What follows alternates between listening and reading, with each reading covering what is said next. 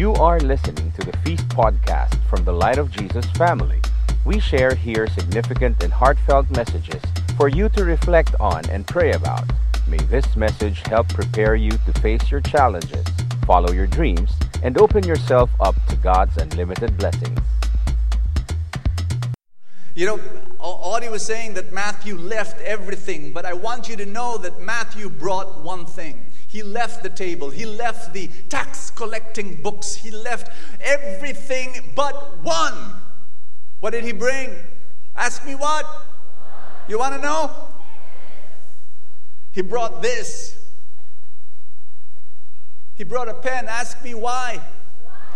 You know why I believe he brought a pen? I want you to know that in ancient Israel, 2,000 years ago, only 3% of the population knew how to use this. Only 3% knew how to write.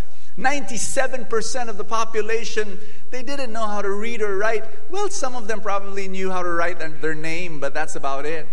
He was a tax collector. He knew how to write.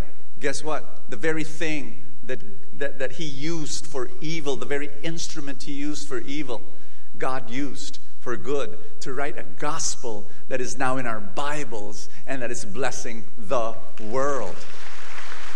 And so I want to ask you, what is your pen? Can you look at somebody beside you and ask that person, what is your pen?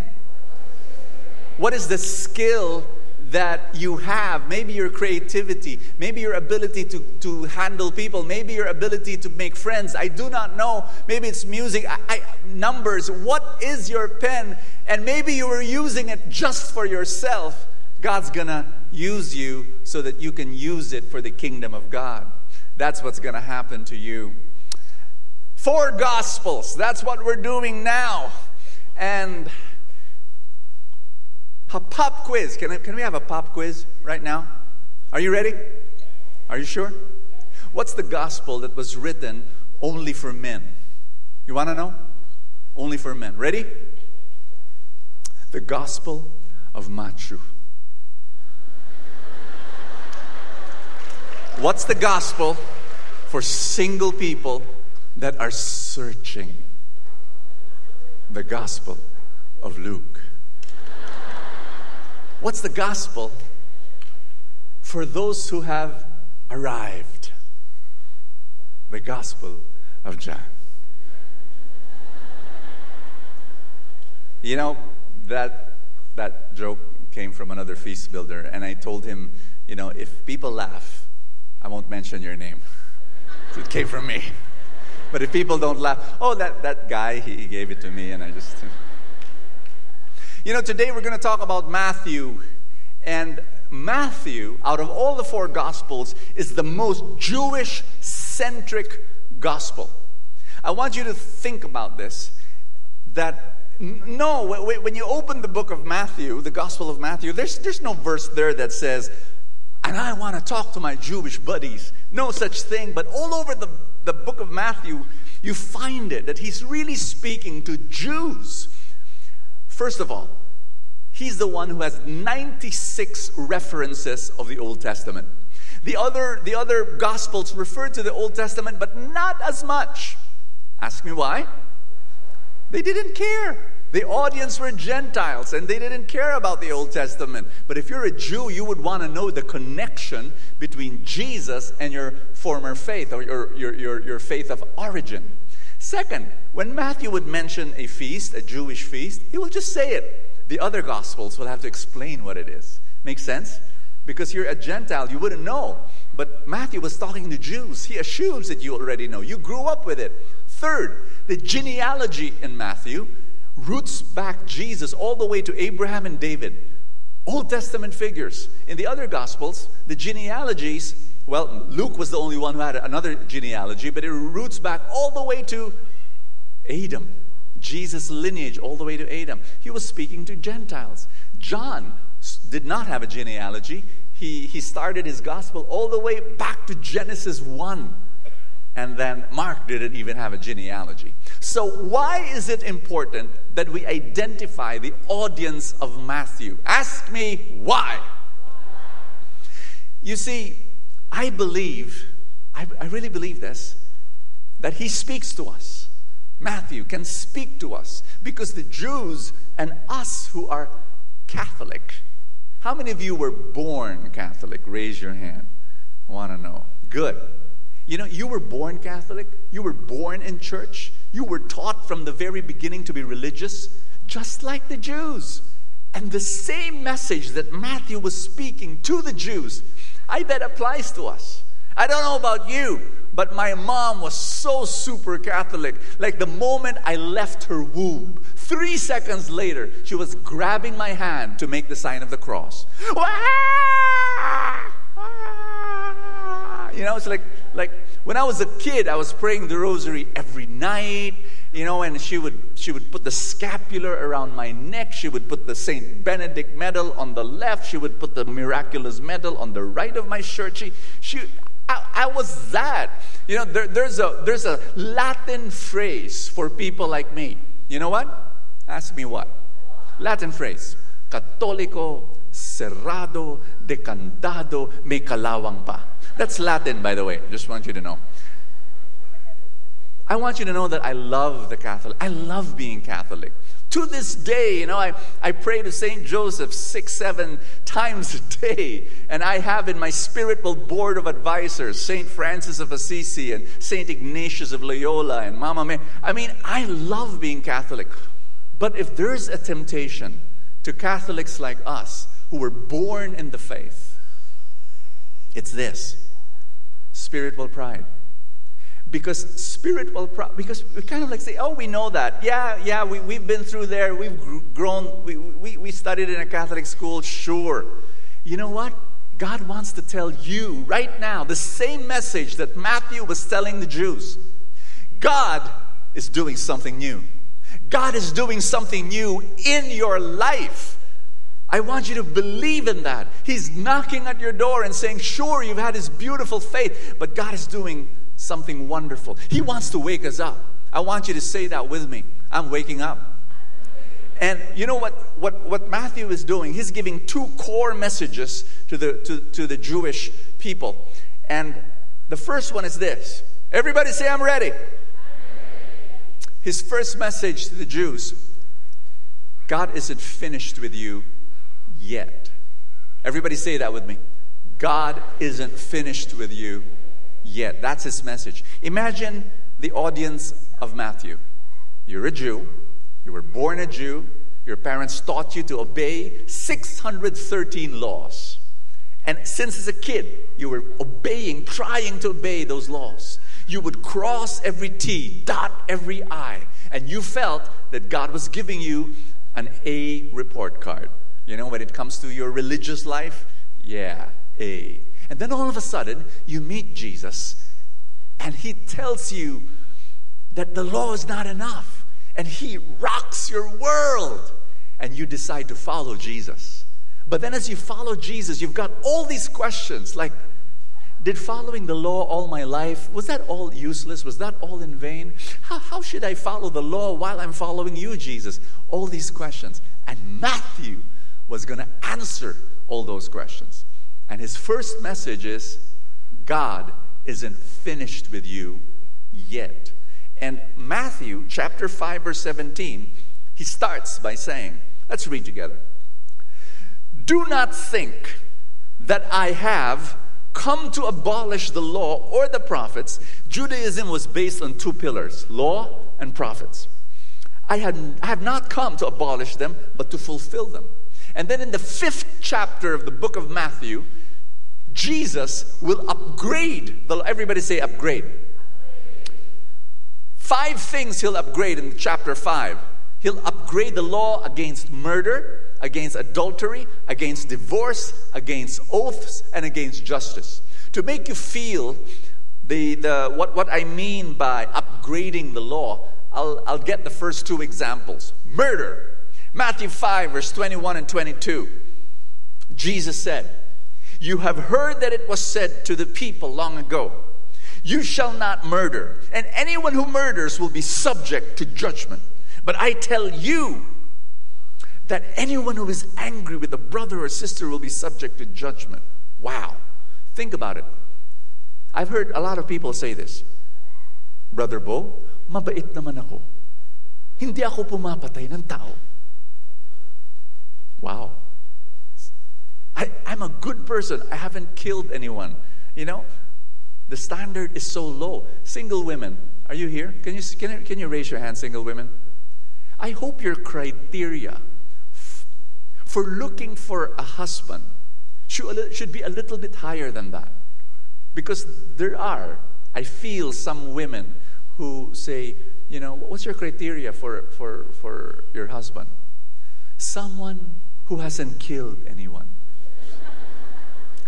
Higher, please, higher, or else you'll be in trouble. Jesus upgraded this law and he said, sure, you haven't killed anyone, but have you gotten angry at anyone and out of your anger you cursed someone? Guess what? That's just like murder. Blows your mind. Last night I was reading a letter from a wife asking me, Brother Bo, tell me what to do. I do not know what to do. My husband shouts at me and curses me. And my heart was breaking as I was reading that letter. No husband should do that. God has given every man the God-ordained role to protect that woman beside you. That's your role. Protect her. And then you curse her? That's nuts. And Jesus said, that's murder. You don't kill people using your words. Upgrade number 2, the law against adultery. 5:27 and 28. You have heard that it was said, you shall not commit adultery. But I tell you that anyone who looks at a woman lustfully has already committed adultery with her in his heart. So once upon a time, Jesus said, it was against the law to be physically unfaithful to your spouse. Jesus said, I'm upgrading that. You need to be mentally faithful as well. I've been married for 20 years. One of the reasons why my marriage is strong is because for the past 20 years, I've tried my very best to have only one sexual fantasy, my wife. And, you know, there are times when you know, I see something, I see a picture, I see a girl walking by wearing a mini skirt, so mini, looks like a big belt, you know, just, and when I see that, and there's a temptation to think sexually, guess what? I just talk to my mind and I say, home, boy, home. And then I think of my wife. I think of my wife and I say, tonight's the night.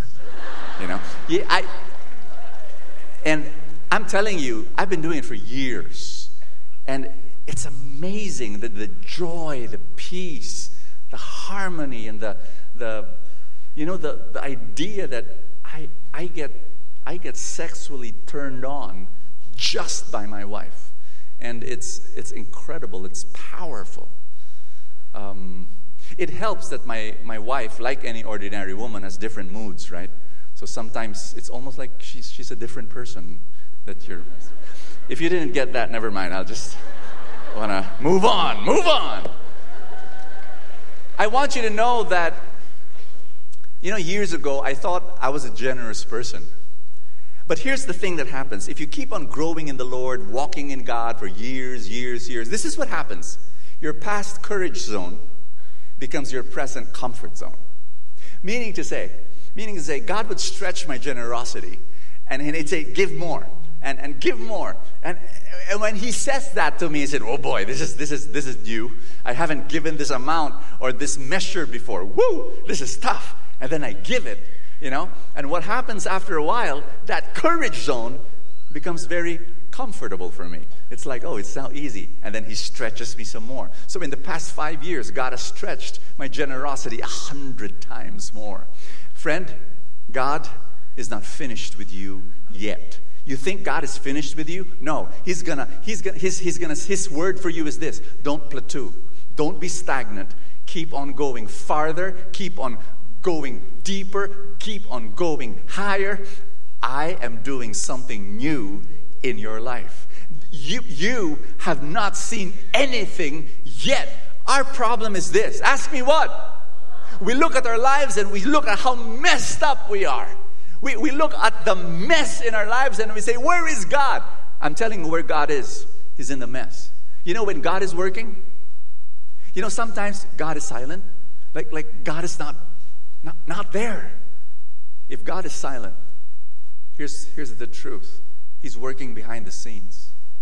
He really is. When we were fixing up the house a few years ago, it was messy. Scaffolding, cement bags, wood, dusty. It was horrible to look at. But the reason why it was messed up was because we were fixing the house.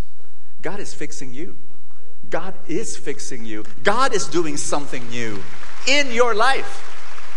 And I encourage you, hold on and believe that better things are coming, that the best is yet to come. Here's number two. The first message is God is not finished with you yet. Here's number two. Everybody say, I'm ready. God isn't finished with them yet. With the people in your life, He's still working in them. And you need to trust Him. Maybe it's your spouse. Maybe it's your kids. Maybe it's your mom, your dad. God is still working in them. And you need to believe in that and trust in God in that. In fact, here's the problem with when you grew up religious all your life. And you have this circle of religious friends. You know what's the temptation? It's the I'm blessed, they're cursed mentality. It's the, looking down at other people. That's the temptation. And Matthew was telling the Jews, God is embracing. Look around you. Imagine you're a Jewish person who came to know Jesus. That's the audience of Matthew.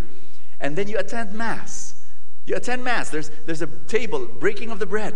And when you attend the breaking of the bread, the worship and the bread, right beside you was a Gentile Christian. Somebody who's not a Jew. And then you kind of like, equal na kami? We're equal already. I followed 613 laws of Moses. This guy has not followed a single law. And look at him. He has tattoos. Look at him.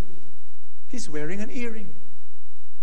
I could put Audie here, and that'll be exactly the thing. Like Audie has a tattoo, and Audie, the guy, my co-preacher, he wears an earring. Me, I've got Miraculous Medal, Saint Ben. Diba? I grew up like that. But we're equal now. It's like, what? And Matthew is saying, yes, you're equal. I'm working in you, and I'm working in that other person. I'm not finished with you yet, and I'm not finished with them yet.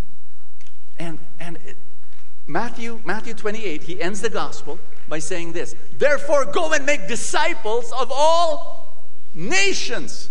I'm not just here for the Jews. I'm here for everybody.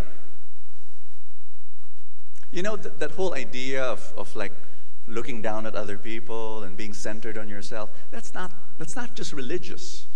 That weakness is human. It's human. How many of you were born as a baby? You were? Okay, you remember? You wearing a diaper and all that? Okay, how many of you have a baby at home? You have a baby at home? We have a baby in the backstage. We love playing with Audie's little baby. Babies, no matter how cute they are, they're downright selfish. Think about it. They are so self-centered. Like if they don't get what they want, they're going to throw a tantrum. Why? Because everything revolves around them. The mom and the dad and the auntie, everyone revolves around them. I want you to know that we don't grow up too much. we're still like that baby somehow sometimes. We are still... Can I give you an example? I gave this example during the concert a few weeks ago. That my wife and I, we became tourists during our 20th anniversary, and we were going around the city. Went to London, and we were tourists. And so, as tourists, we pray for what other tourists pray for every day. Lord, sana hindi umulan. Lord, let it not rain. Why? Our shoes will get muddy. And it's so, how many of you don't like that? Opening a wet umbrella. And then closing it again and opening it again. You ride the train and you're holding it. It's inconvenient. And so we pray that prayer every day. Until I realized one day, just a few miles away, were farmers who were praying for rain. And it hit me. Because after that it rained. And when it rained, yes, we got inconvenienced. But our suffering was someone else's blessing. And I want you to think about that.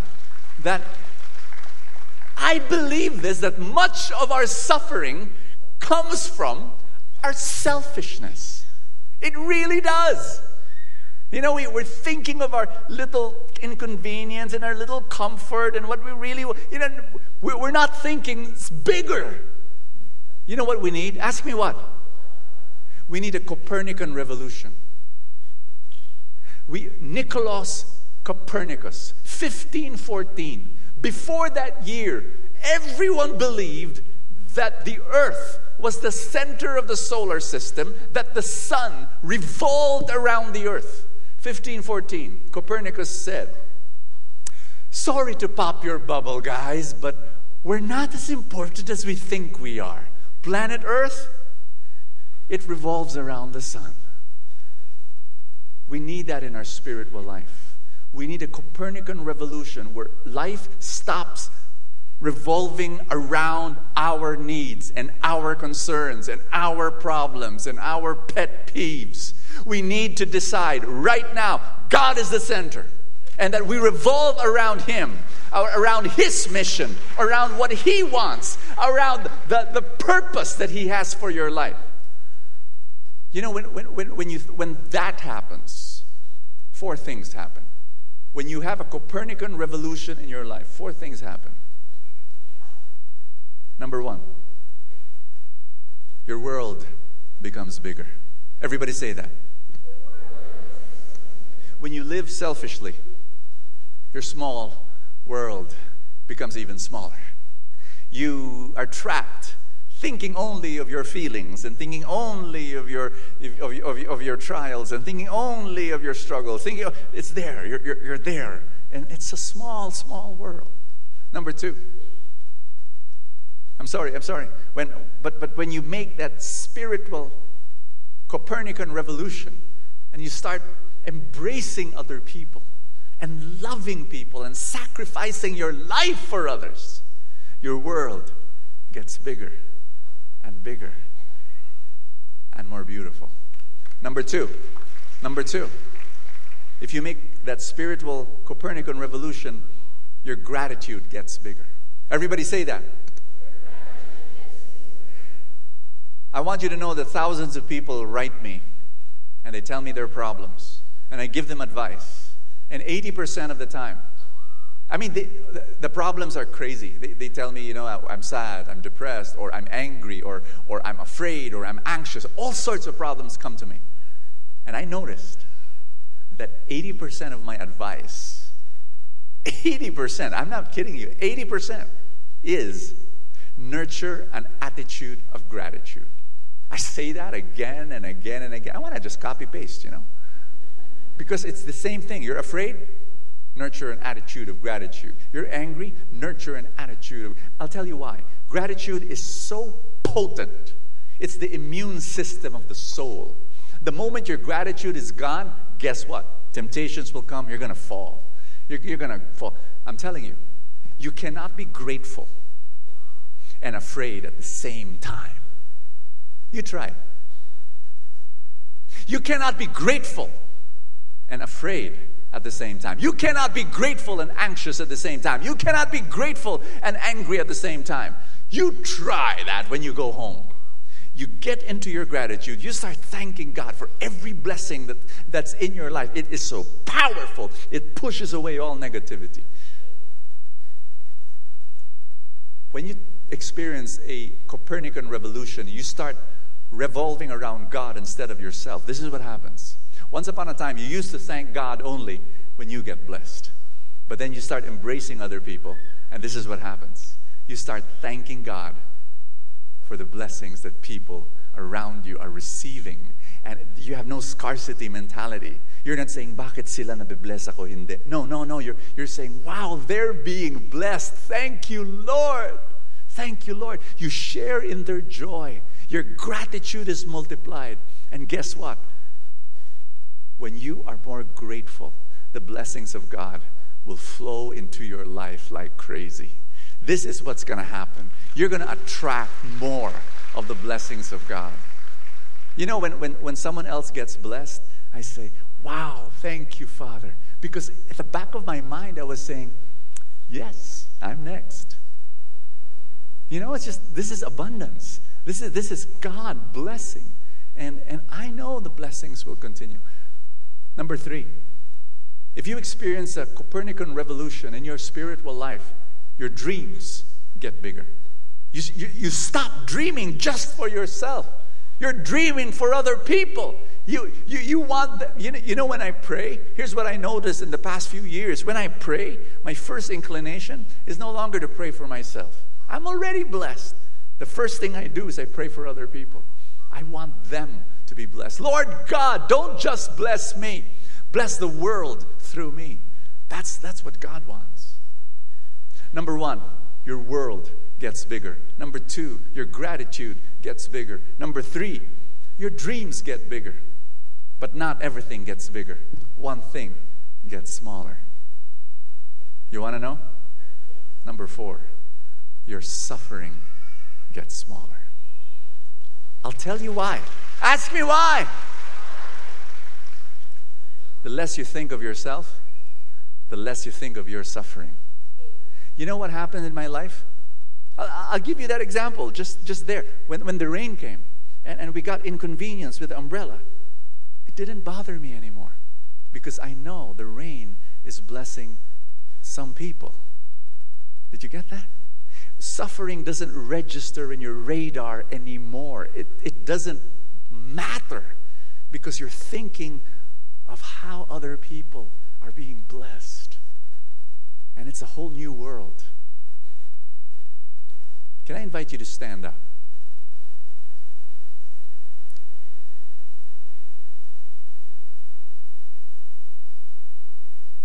Can I invite you to make a shift? Can I invite you to make a Copernican revolution in your spiritual life? To stop making everything about you and to start thinking of others and finding ways how you can die to yourself so that you can give life to other people. The moment you do that, you will know true joy. You will know what it means to be really, really, really happy. I'm gonna be praying for you, and we can just do that right now. Can you just pray with me? Lift up your hands and just say, Father in heaven, I thank you that you are here and you are speaking to me. And I want to make this decision by the power of the Holy Spirit. Help me experience a Copernican revolution where I stop centering on me, on my needs, and on my dreams. Instead, I want to center on you, on your mission and your purpose for my life. Thank you. You are doing something new in my life. In Jesus' name. Amen. Thank you for listening to this podcast from the Light of Jesus family. For more messages like these, please visit lightfam.com/podcasts.